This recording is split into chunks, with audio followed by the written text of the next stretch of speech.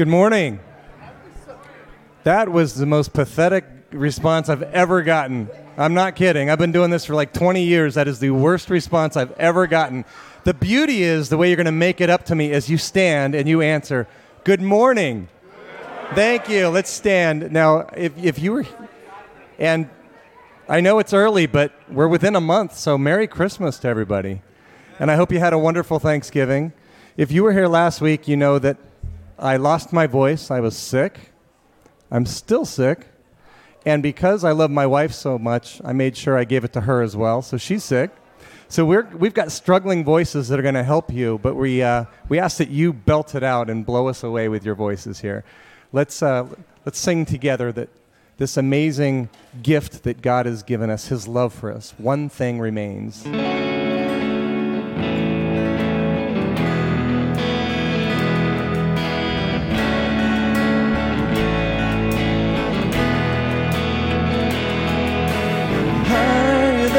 The mountains that I face, stronger than the power of the grave,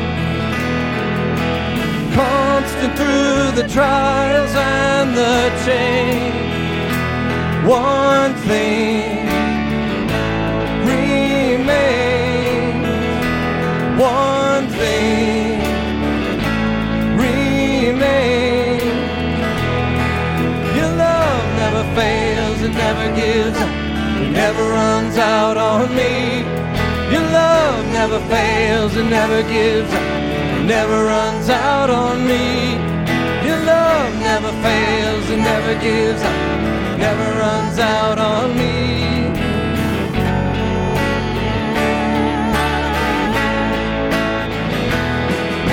And on and on and on and on it goes. It overwhelms and satisfies my soul, and I never ever have to be afraid. One thing remains. Your love never fails, it never gives up, it never runs out on me. Your love never fails, it never gives up, never runs out on me.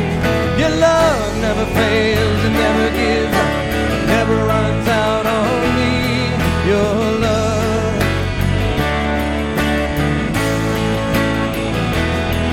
In death, in life, I'm confident and covered by the sound of your great love.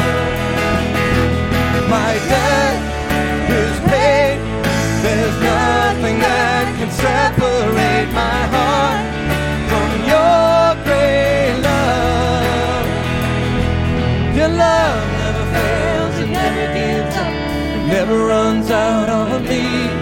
Your love never fails, it never gives up, it never runs out on me. Your love never fails, it never gives up, it never runs out on me. Your love.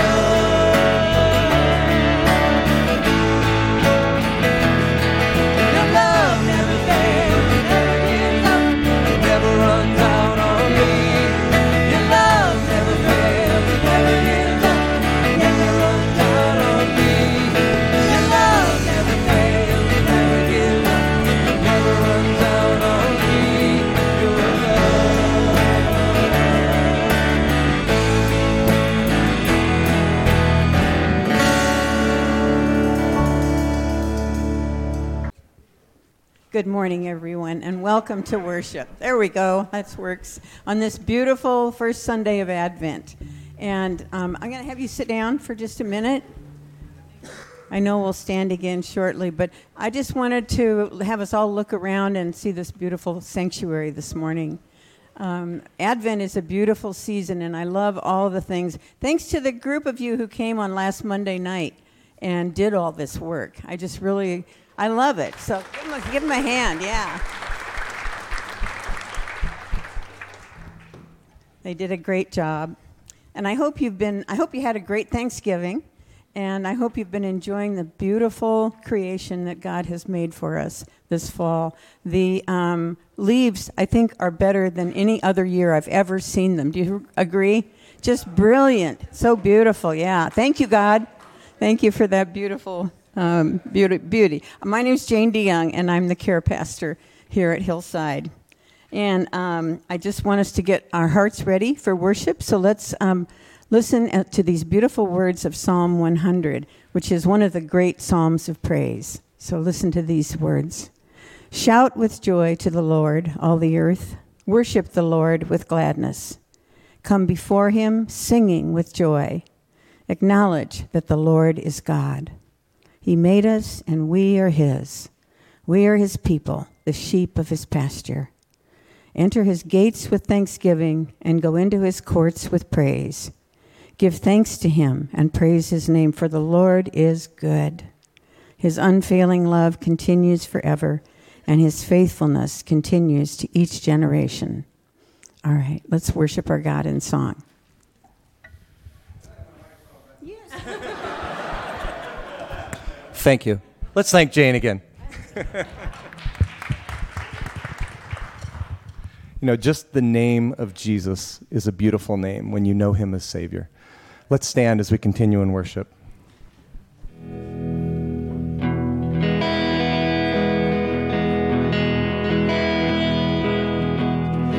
You were the Word at the beginning, one with God the Lord Most High.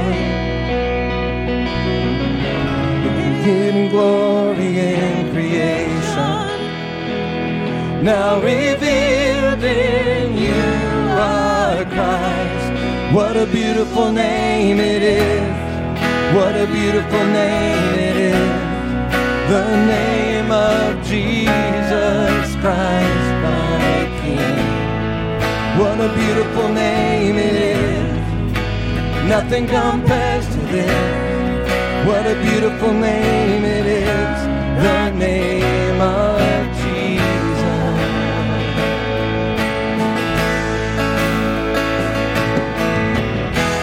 Deep on heaven divine, heaven down, filled with faith and love to could separate us now? What a wonderful name it is, what a beautiful name it is, the name of Jesus Christ my King. What a beautiful name it is, nothing compares to this. What a wonderful name it is, the name of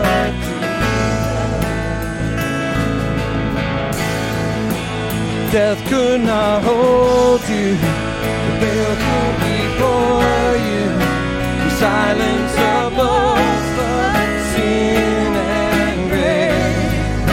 The heavens are roaring, the praise of your glory, for you are raised to life again. You have no rival, you have no now and forever, God, you reign. Yours is the kingdom, yours is the glory, yours is the name above all names. What a powerful name it is, what a powerful name it is, the name of Jesus Christ my King. What a powerful name it is, nothing compares to this. What a powerful name it is, the name of Jesus. What a powerful name it is, the name of Jesus.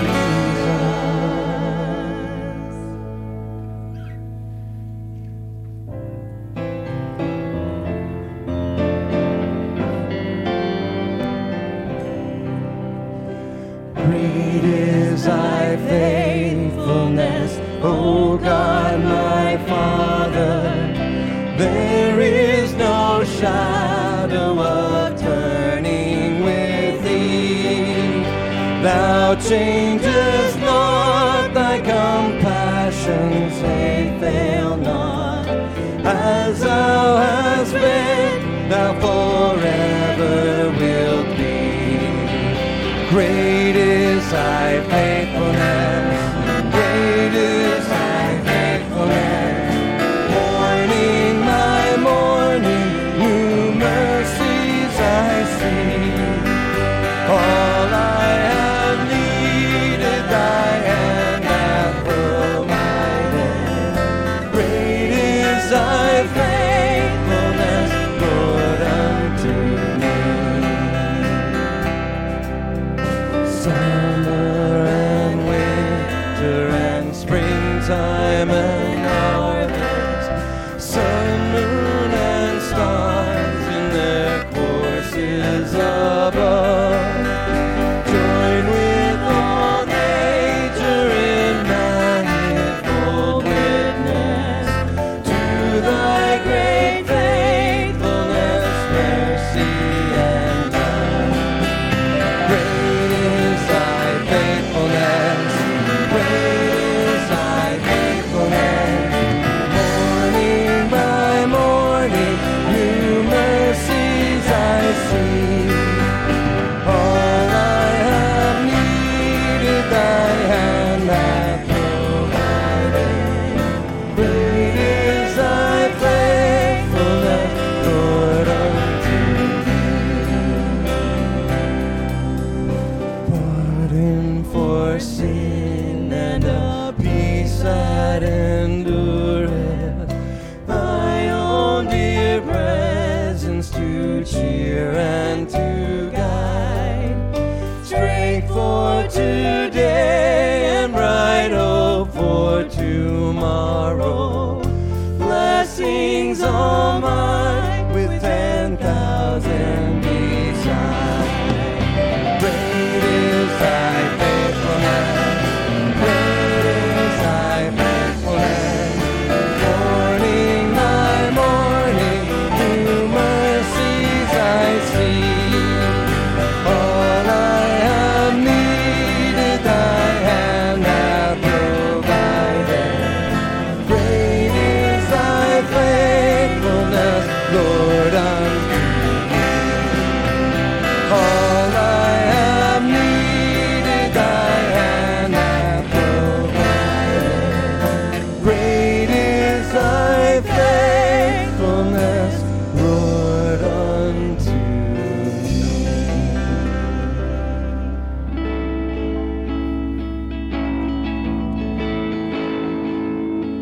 You stood before creation,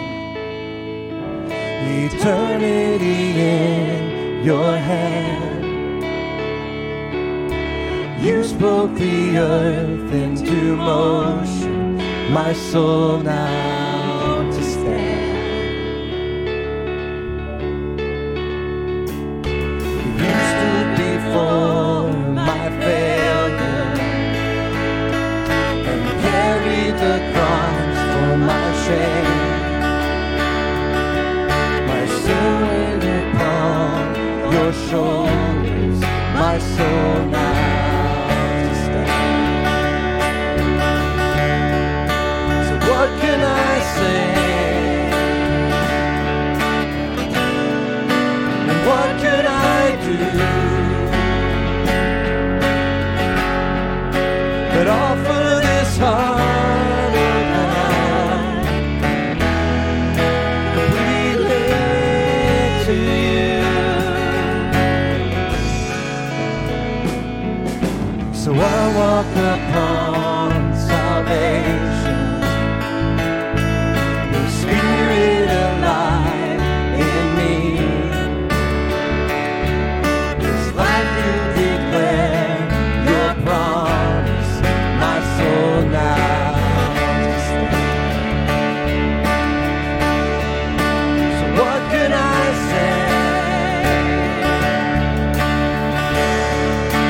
What can I do?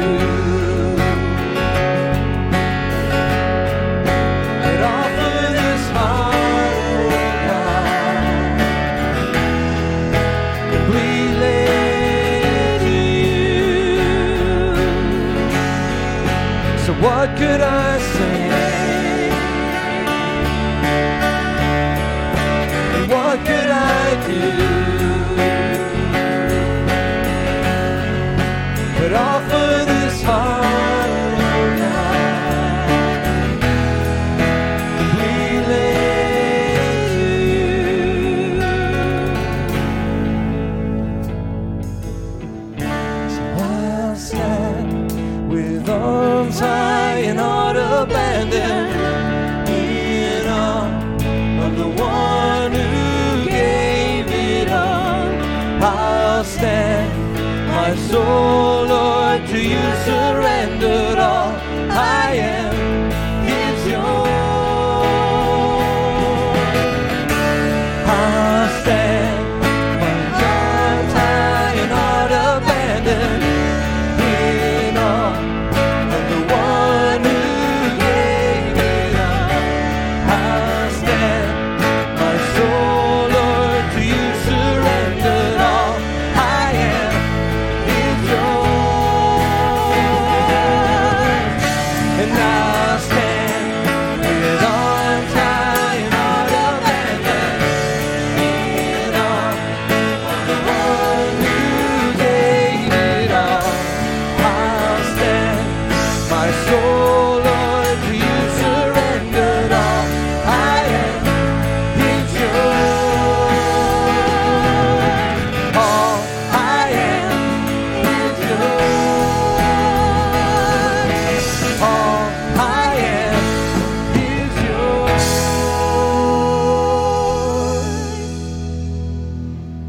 Lord, all that we have is yours. We thank you for what you did for us on the cross. In this season, we celebrate the amazing gift of Jesus Christ. That Jesus' name be lifted high and glorified. It's in Jesus' name we pray. Amen. Amen. Go ahead and have a seat.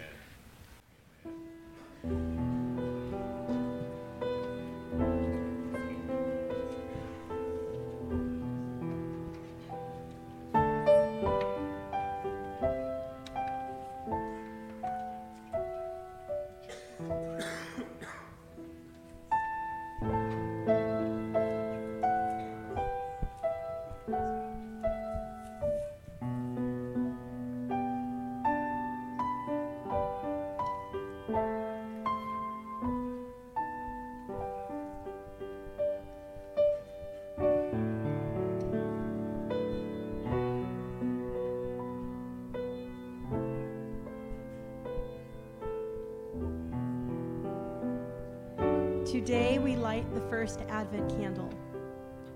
Our hope is based on our trust that God's gracious promise will be fulfilled. We light the candle in hope, looking forward to the time when all God's people will safely live in God's city. To you, O Lord, I lift up my soul. O my God, in you I trust.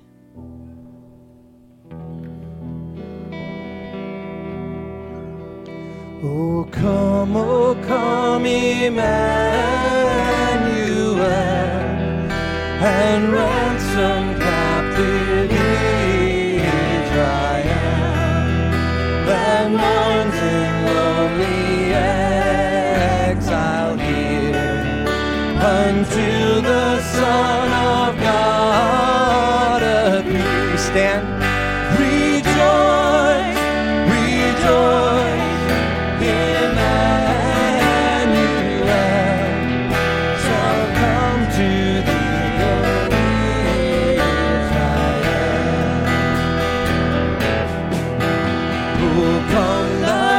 Spring come and cheer our spirits by thine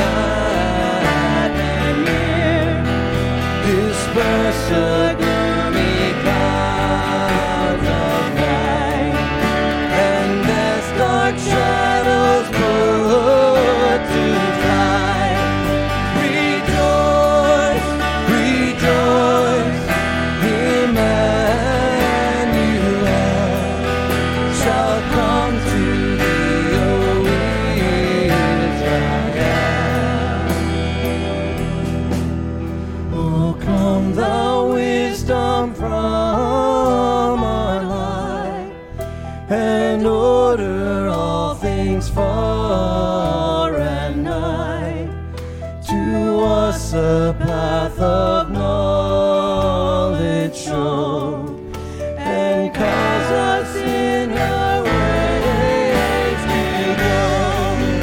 Rejoice, rejoice, Emmanuel shall come to you, O Israel.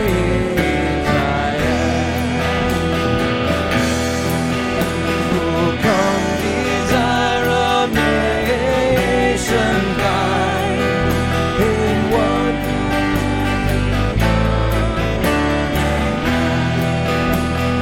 thou art sad divisions, and be thyself a king of kings. Rejoice, rejoice, Emmanuel shall come to thee, O Israel. Rejoice, rejoice, Emmanuel shall come to thee, O Israel.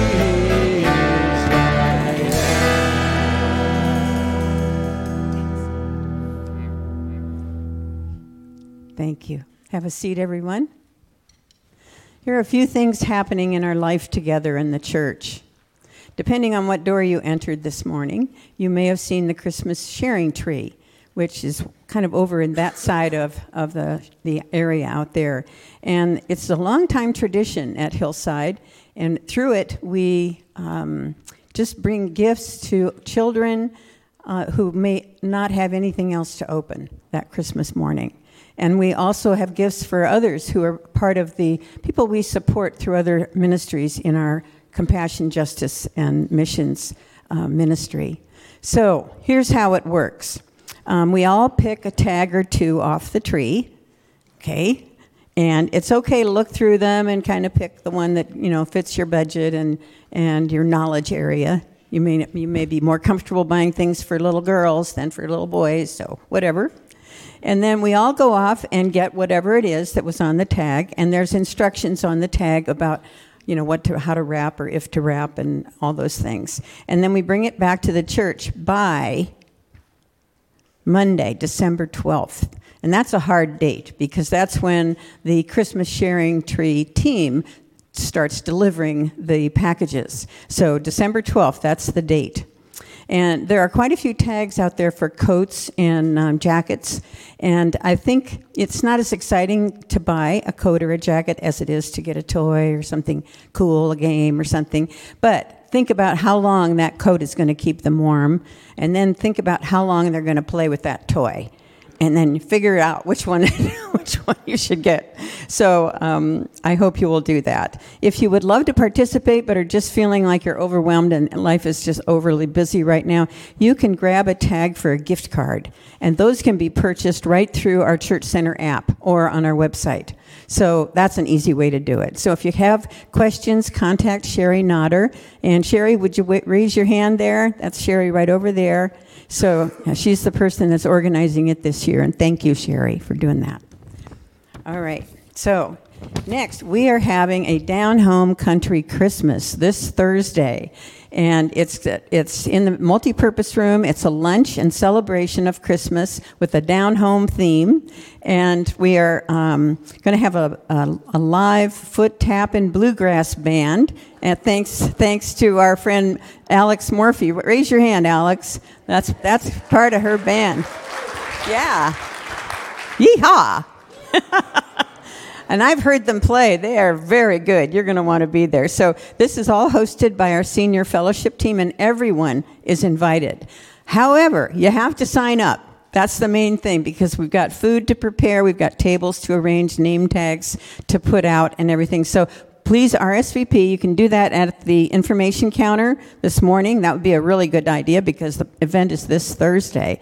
Or if you can't get over there and sign up this morning, then just call the church office before Tuesday noon. All right? And it's going to be wonderful. There's no charge for this amazing event, but you can donate as much as you would like.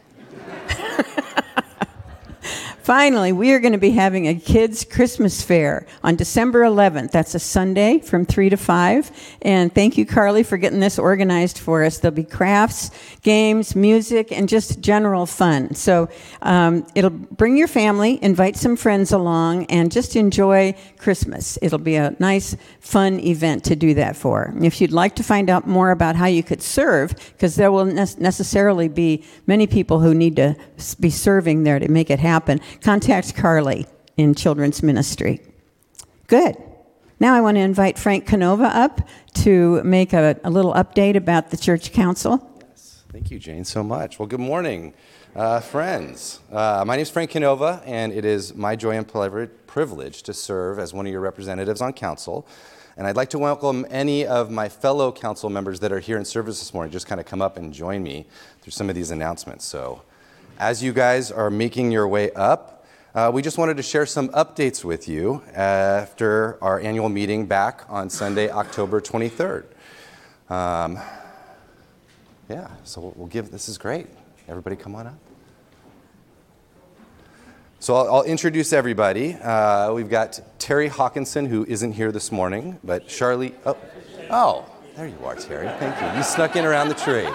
So Terry Hawkinson, Charlene Cedarwall, Grant Freeman, Tim Brown, Anna Amelie, Steve Buckholtz, Doug Stern, Gloria Davidson, Becky Gardner, and myself, Frank Canova. And at our November 8th council meeting, we elected our council leadership group. And I'm really pleased to share that it's with unanimous agreement that Doug Stern will serve as our financial director this year.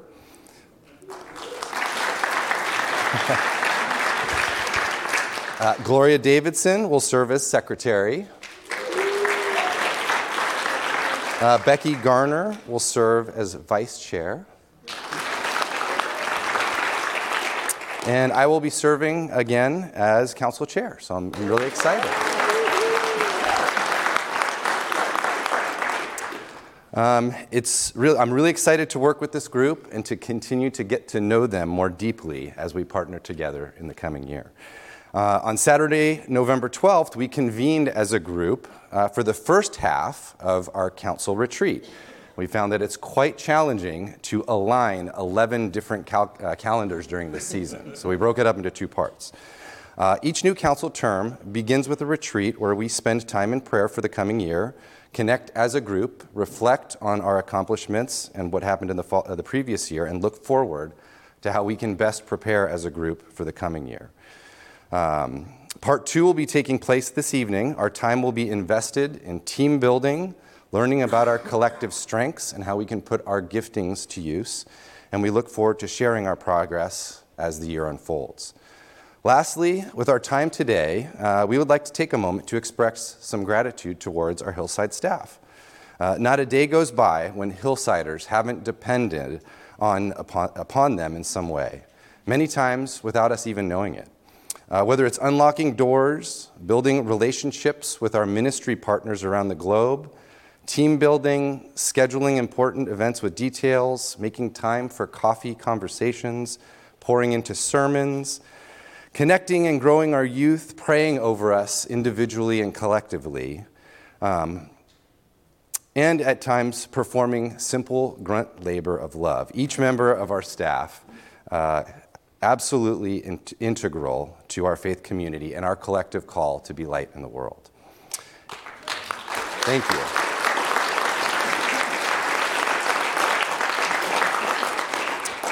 And it's been a long-standing tradition here at Hillside as we enter the Advent season, that we, your church council, ask each of you to cheer our Hillside staff onward in the form of a love offering. There are several ways that you can participate in this love offering. First is make a regular donation and designate it as love offering. Second, you can use the Church Center app. There will be an option love offering staff that you can select. You can mail your donation into Hillside. Let's see. If none of these work for you, you can send an email to Church Council. One of us will cheerfully come by and figure out a way to coordinate that with you. And lastly, oftentimes this can be the most meaningful, is just take some time to write a personal note of gratitude maybe to a staff member in particular that touched you in a very specific and intentional way this year. Those words of affirmation are often most important and most deeply felt. So I invite you to do that. So thank you all for coming up. Thank you all for your trust in us as we embark in this coming year. And with that, I will pass things back over to Jane. Thank you. What a great group. Gosh, we are blessed. We are blessed with our leadership. So thank you, Frank and Council. Now is a really good time to stand up and greet someone that maybe you don't know. That would be a good idea.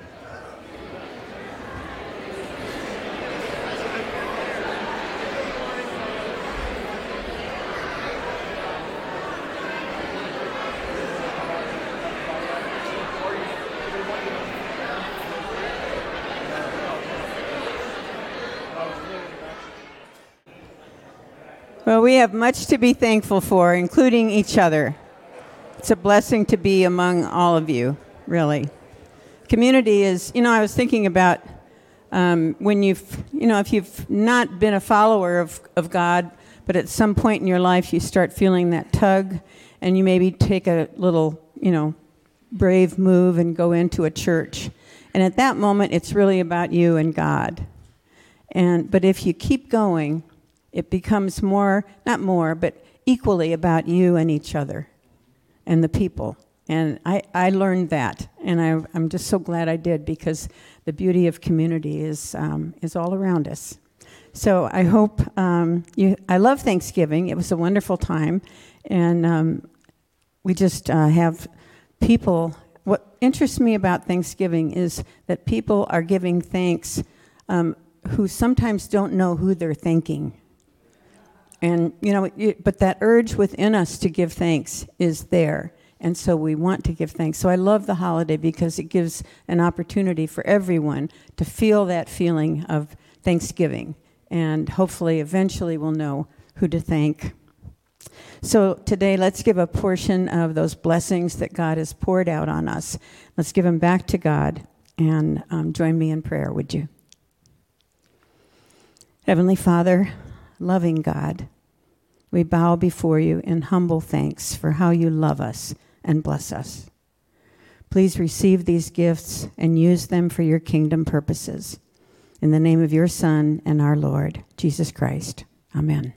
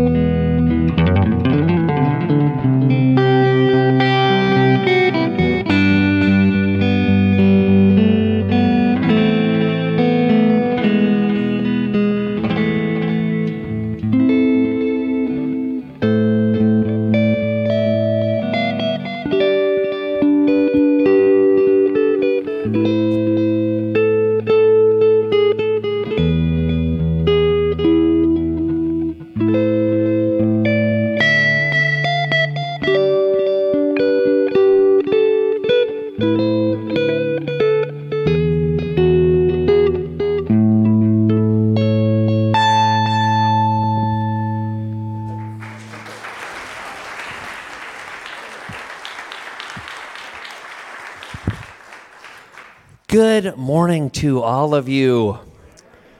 Doesn't it look beautiful in here? Yeah, you can thank Michelle Miller and a bunch of Hillsiders who came out here last week and powered on by pizza, they decorated this place. Give them a hand. Don't you appreciate their ministry? Yeah. Well, I welcome you again to the very first Sunday of Advent. And, in his famous song, one that we will all probably hear about 1,000 times by the time December 21st comes, Andy Williams croons, "But Christmas is the most wonderful time of the year." Look at that smile, huh? The most wonderful time of the year because there will be parties for hosting, marshmallows for toasting, and caroling out in the snow, among other delights. Kind of corny, but also really true. The Christmas season, even with the pressures that come with it, the pressures involved in shopping and hosting, is full of wonderful ornaments if we open our eyes to them. Light displays, great movies that we only watch once a year, like It's a Wonderful Life, and eggnog lattes. But I heard an amen over here. Yeah. But for Christians like us, Christmas is the most wonderful time of the year, preeminently because of Jesus, the Son of God, who came to us, entering time and space, and then through his life, his death, his resurrection, and then his ascension, flipped the directional arrow of the world. And once headed for ruin, since Jesus' coming at Christmas, which we're beginning to celebrate today, the creation is now headed for complete refurbishment. However bleak things may look in the present with war and shootings and other horribles, you see, since Christmas, new creation is coming. And that's something that we can celebrate and take peace in. What's this year's Advent series all about? I want to explain with a story. When I was a kid, there was a concept in the minds of the kids on my neighborhood court, Plaza Montez, San Jose. And the concept was of a big present Christmas. And I remember actually having conversations about it with Eric and Kirsten and Tina, the other kids on my court. And a big present Christmas was one in which you received a present that was greater or more extravagant than usual. Now, I got to be honest, for my twin brother Darren and me, most Christmases were actually big present Christmases because my parents were so generous with us. You now see the damage that indulgence did right in front of you. But there was one Christmas that particularly sticks out in my mind as a big present Christmas. When I was in 6th grade, waiting under the tree for me was a sleek blue 10-speed bike. It was a Centurion Click. That was the name of the model. And my brother Darren got one too. And for maybe 6 months, I had longed for one of these bicycles. My older cousin Sean had gotten a Centurion 10-speed some months before. And I was absolutely captivated by this just exquisite aluminum two-wheeled wonder. Just the gear shifts and the hand brakes and the quick release front wheel. And anyway, that Christmas morning, when I was finally allowed to come out, and about that, I don't know if it's the same thing in your family, we were not allowed to emerge from our rooms until my parents were up and the coffee was brewed and the cameras were going and this and that. Just pure torture having to wait for them. You see what I suffered as a child. Anyway, when I entered the living room and saw that bicycle, just this metallic paint sparkling in the firelight, I was out of my mind with joy. And I still feel the exhilaration. It has not worn off. And had it been a sports car in the driveway, like you see in those ridiculous commercials right around now with a big red bow on the top, I would not have been more excited than I was to have gotten this bike. That was a big present Christmas for sure. And maybe you have a similar memory. At least I really hope that you do. But here's the point. For us, for Christians, every single Christmas is a big present Christmas. And that's not just high, you could say, kind of holly jolly rhetoric, the kind of thing that a preacher might say. It's reality.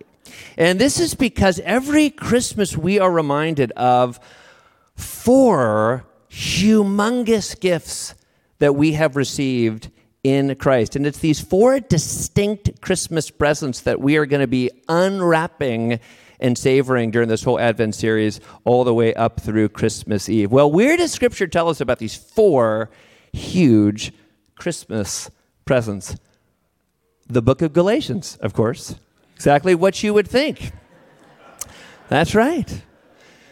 It's not Matthew and Luke alone that contain the Christmas story. Galatians does too. Let me read this unexpected Christmas passage to you. This is Galatians 4 through 7, and these 4 verses will be the focus of our Advent series. It goes this way. But when the fullness of time had come, God sent his Son. There it is, Christmas. Born of a woman, born under the law, in order to redeem those who were under the law, so that we might receive adoption as children. And because you're children, God has sent the Spirit of his Son into our hearts, crying, Abba, Father. So you are no longer a slave, but a child. And if a child, then also an heir through God. This is God's word for us. Again, in these 4 verses from Galatians, we've got our 4 big presents.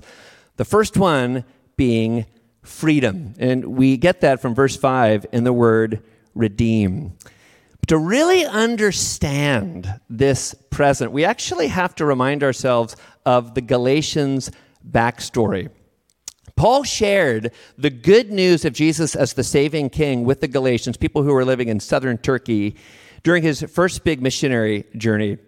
And the Galatians heard this news about Jesus. They believed it, and they were immediately changed by it, all of a sudden experiencing brand new power for their lives of faith. And these Gentiles, meaning they were non-Jews, were absolutely delighted, absolutely ecstatic to be included in the people of God, to have their consciences washed clean of all sin, and to be called to a great purpose. Well, sometime after their baptism, some Christians arrive from Jerusalem saying to these new Christians that faith in Jesus is not enough. And they say that rather to be justified, which is actually somewhat of a complex idea in the New Testament with past, present, and future dimensions, but for now just think being declared right in the sight of God, these visitors declared that to be justified, Christians also needed to begin to observe the Mosaic law. In other words, they needed to be circumcised and to begin keeping kosher. So again, these folks, these visitors, sometimes called agitators, you might see if you work out of a study Bible, they said that right standing before God required the Messiah, absolutely required Jesus, but it also required the Mosaic law. They were saying it's Jesus plus the Mosaic law. Well, when Paul hears this, Paul is appalled, you could say. And for him, thank you, this is a catastrophic error. In response to this, he fires off this sharp letter, which is our book of Galatians, and he urges them to do a 180. This is what he says. In verse 1:6, he says that to add the Mosaic law to faith in Jesus the King is actually to desert Jesus himself. It's to turn to a totally different gospel. Now, I want you to hear what I'm going to say here. This is really important for understanding, totally critical for understanding the basic character or shape of Christianity. This is important if you're new. This is important if you've been in the church for decades. I want you to catch this. Paul's concern with the Galatians, adding the Mosaic law to faith in Jesus, was not precisely a faith versus works concern in the sense that we might suppose. And it really is a distortion to understand Paul this way, that his concern here in Galatians and more broadly in his writings was that they were, say, abandoning their new religion of grace, where there were no obligations at all, for an old religion of stuff to do. That's not quite it, though a lot of Christians kind of think that's the basic distinction.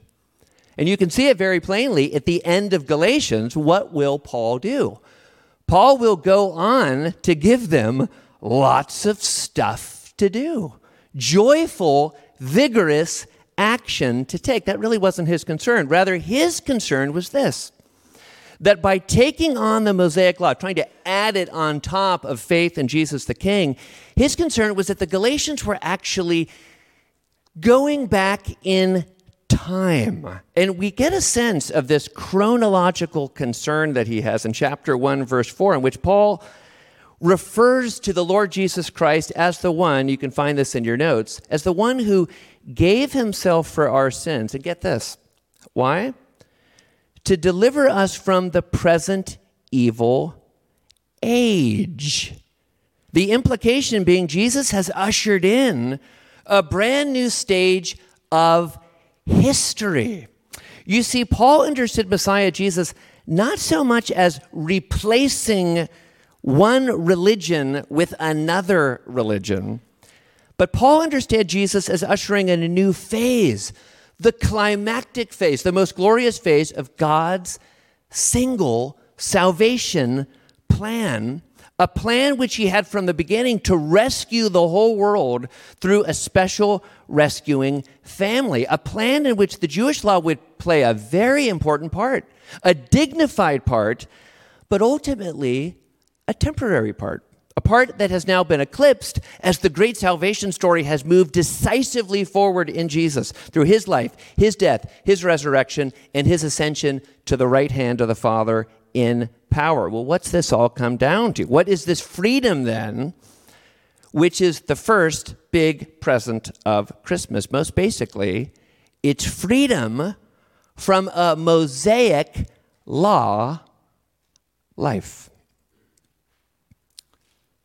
Now, unlike, say, a beautiful new Centurion 10-speed bicycle, the utility of this first present, freedom from a Mosaic law life, might be a little hard to appreciate at first glance. After all, not many Christians today are tempted to supplement faith in Jesus with avoiding pork or observing the Feast of Booths. So what is this freedom?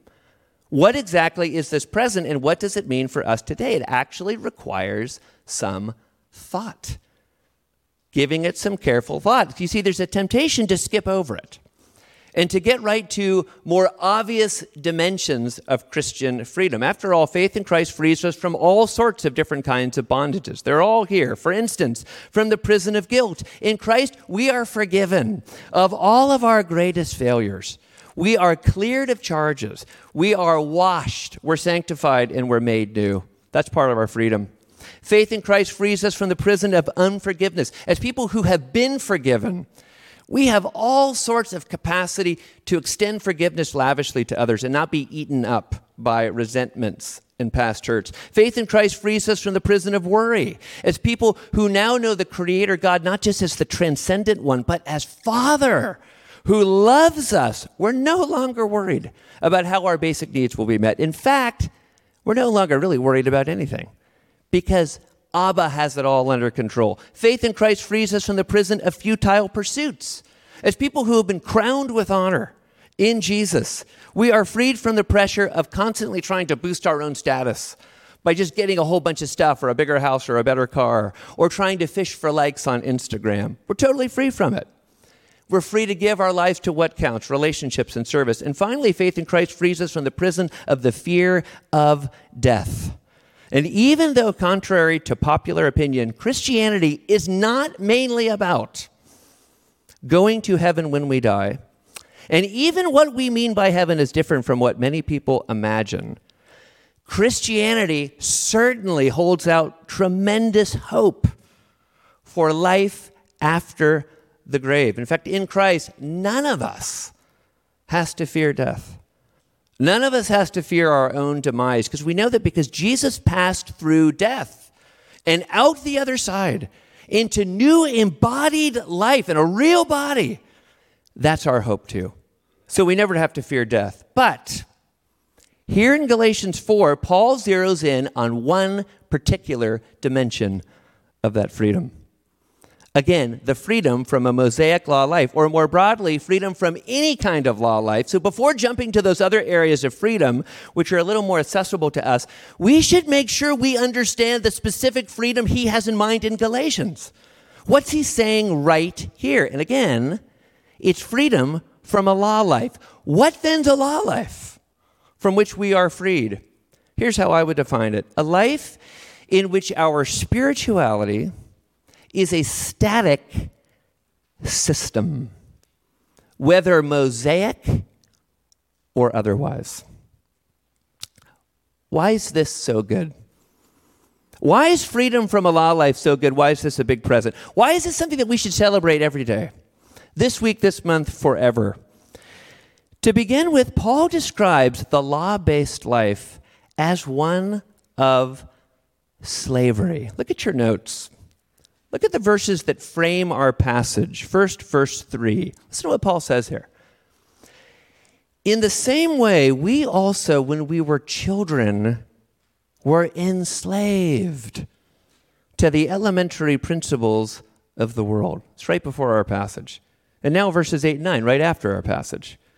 Formerly, when you did not know God, you were enslaved to those that by nature are not God's. But now that you have come to know God, or rather be known by God, how can you turn back again to the weak and worthless elementary principles of the world, whose slaves you want to be once more? And what do we get from that? For Paul, a law life was a life of slavery.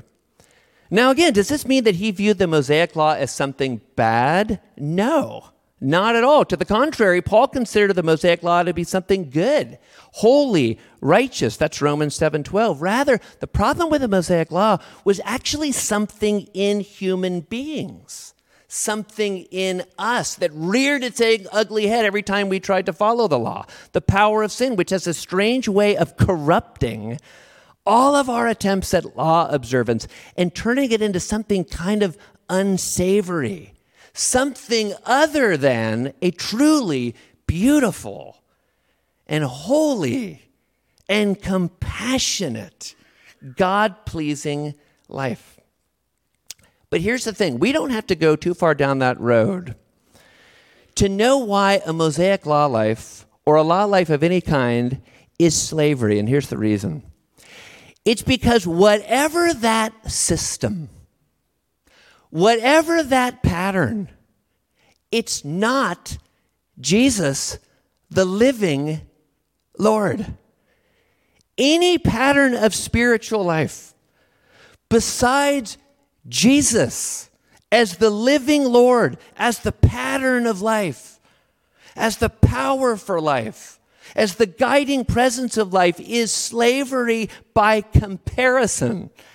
And it's been said by a prominent New Testament scholar, a guy from Cambridge named John Riches. He says this: Galatians presents us with one of the sharpest statements of the giftedness of Christian existence. And Christian existence is a gift for a lot of reasons, some of which we just rattled off. But the main one is this: it offers the opportunity to be guided, nourished, sustained, led, sometimes corrected, held, cherished by the living Lord himself.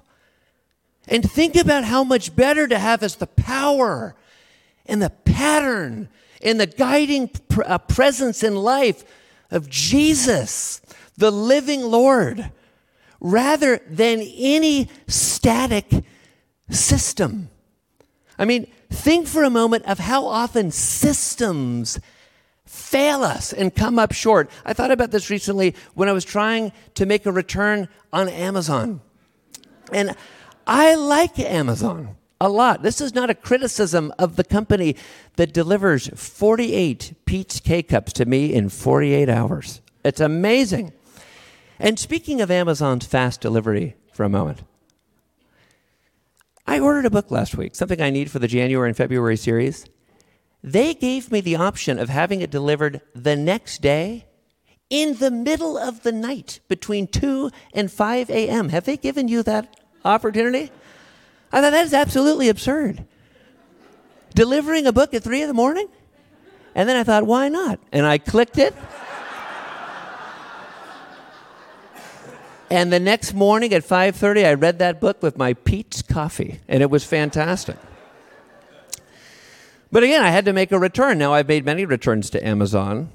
I've never had a problem, but this time what I needed to make the situation right was none of the options that the Amazon virtual assistant was offering me. And as I was going around and around with this system, I thought to myself, I need a person.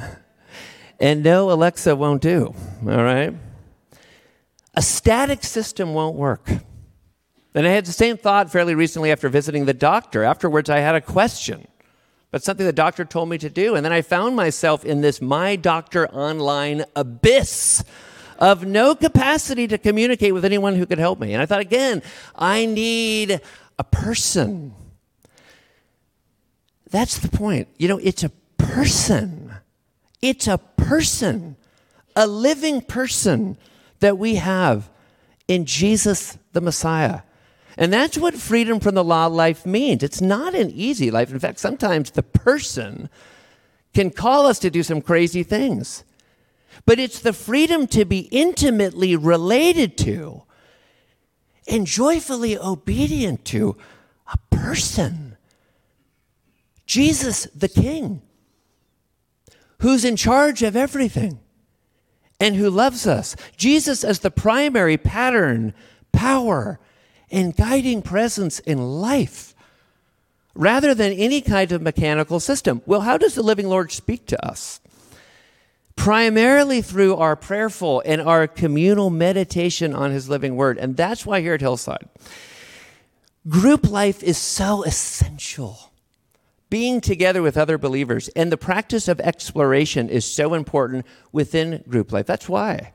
It's really one of the main ways that we get to use this remarkable Christmas present of freedom in exploration as a group, shoulder to shoulder, after connection, talking with each other, and getting caught up on each other's lives. And after reflection, where we look into God's word together and we consider it on its own terms, we do exploration, which means this: we close the Bibles.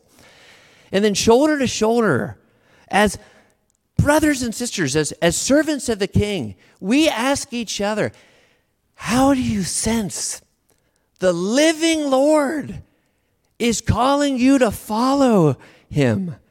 And as we do that in faith, we expect the living Lord to guide us, to nudge us in this direction or that direction, and especially to give us a new sense of who and how to love, because it's love, real grace and truth love, not my truth or your truth, but the truth love that Jesus, the living Lord, is always calling us to. Paul says as much one chapter later in Galatians 5:6 when he says, "For in Christ Jesus neither circumcision nor uncircumcision counts for anything, but only faith working through love." You know, sometimes when we begin to talk about living by faith in Jesus, living by the pattern of his faithfulness, living by the power and pattern of his Spirit, instead of a static system of some kind, sometimes we can get a little bit nervous. And we wonder, where exactly could this life lead?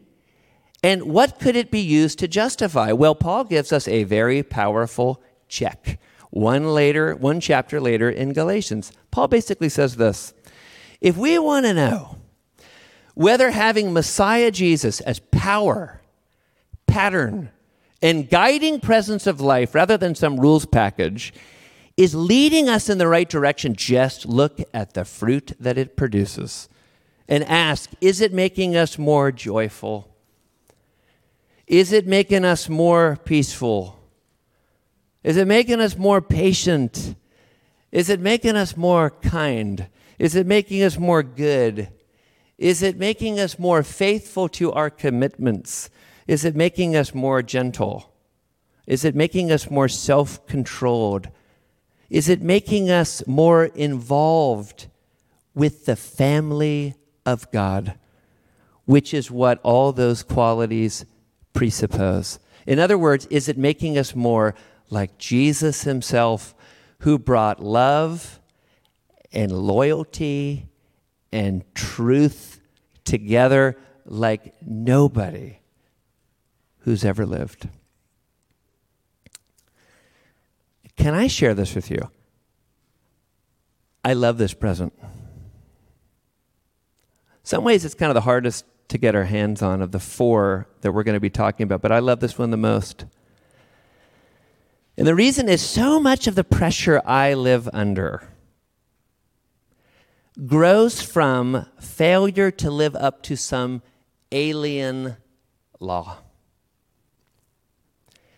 I'm learning, though, that more and more in reality, my only obligations are to the commands of my King. The only ones.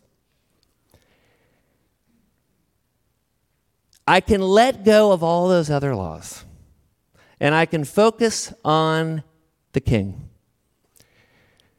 who loves me and who died for me and who's taken up residence in me and now leads me by his Spirit, and I can let go of everything else. And when I get overwhelmed, I'm invited to take a spin on my freedom bike, to come into the presence of the King, again, who died for me, who forgave me and washed me clean, took up residence in me, calls me son and child. And I can say, I'm totally overwhelmed. Help me. What should I do? And when I do, I discover that there is a gap between the self-defined law that I'm living under, generally to be something I'm not, generally to try to make everyone happy, and the easy yoke of his leadership. You know, the gift of freedom, freedom from a law life, the freedom to make Jesus alone the pattern, the power, the guiding presence of life is an extraordinary gift. How do we live it? How do we use this freedom? You know, freedom is a road bike. How do we ride it? Like so much in the Christian life, like almost everything in the Christian life, it starts with new ways of praying. So here's a prayer. Dear King Jesus, thank you for transferring me from the realm of the law to the realm of your personal and tender lordship. Give me a clear picture of what you want from me today, especially who and how to love. Give me peace in releasing everything else. Amen and amen.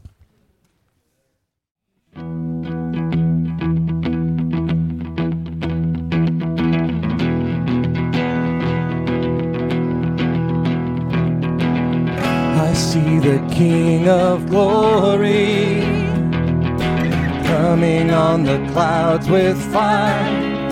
The whole earth shake, whole earth shake. I see his love and mercy washing over all our sin. The people sing.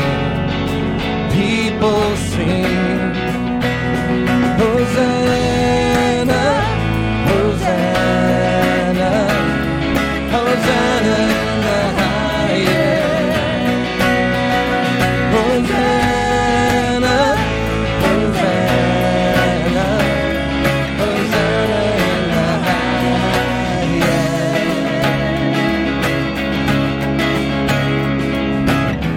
I see a generation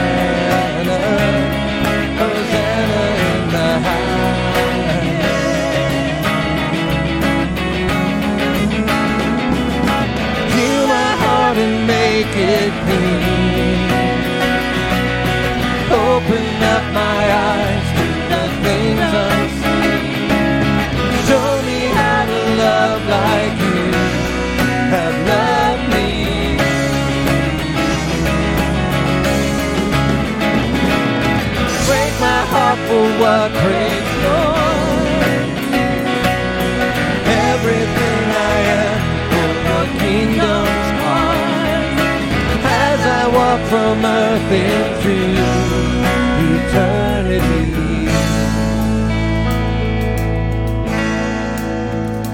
Hosanna, Hosanna, Hosanna in the highest. Hosanna, Hosanna, Hosanna in the highest. Hosanna, Hosanna, Hosanna in the highest. Hosanna, Hosanna, Hosanna in the highest. Hosanna in the highest. Hosanna in the highest.